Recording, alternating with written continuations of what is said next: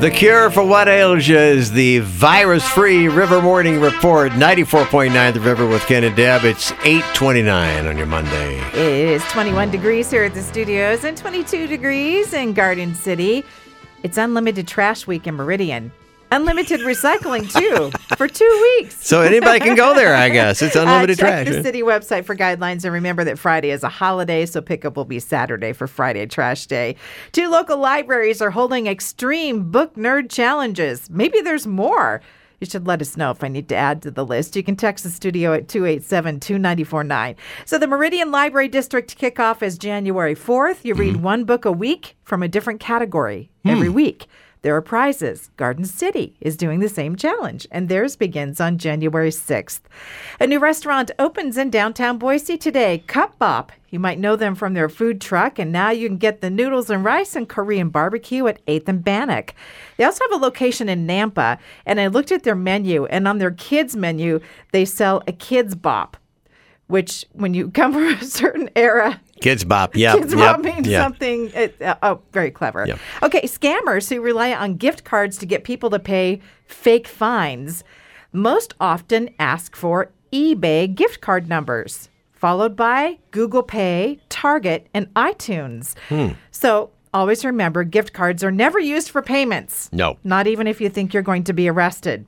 No. Hang up on those tricksters and delete their emails and text messages. A German cookie company has been making and selling sawdust-enhanced treats for around 20 years. And now they've been told to stop using sawdust. The owner says it's sterilized and it's traditional and it's listed on the label. So what's the problem? It adds fiber. And extra crunch. What? As a health benefit. But a court says, no, sawdust isn't even legal in food for livestock. So why are you feeding it to people? Filler. It's all filler. In the cookie cutter math world, tessellated cookie cutters. Okay, go back. Yep. Tessellated? What is tessellated? Yes, geometric shapes that fit together perfectly.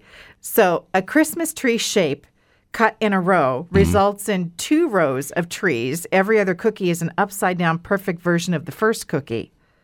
I'm confused already. There's no waste of cookie dough and hardly any picking up the scraps for re-rolling for more cutting because everything turns out perfect just when you make the cuts.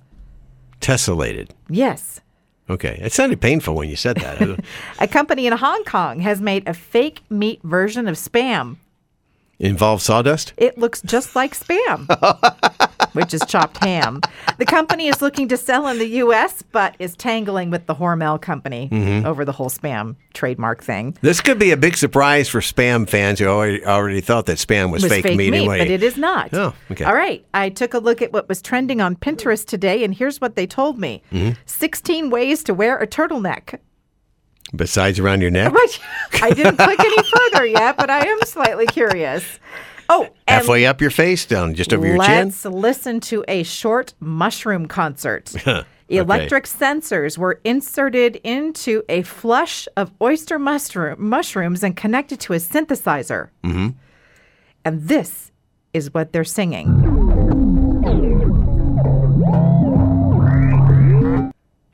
I think you can hear that if you actually eat a lot of certain types of mushrooms. That's what you're hearing. Yeah, Wow. okay. And that we learned that a group of mushrooms that are oyster mushrooms is called a flush. A flush. Mushrooms. Yeah, there you go. And tessellated. See, we learned so much, but we didn't learn about those 16 ways to wear a turtleneck yet. If you know those 16 ways, even if you know more than one way, let us know. TDS Fiber text line 287-2949. I'd be glad to find out other ways. What, you wear it upside down? I mean, I don't know. if you wore it backwards, how would you tell the difference? It's a turtleneck. Well, the little tag would irritate your throat instead of the back of your neck. Okay. All right. That's our virus-free River Morning Report. Let's go ahead and take a look at your traffic right now.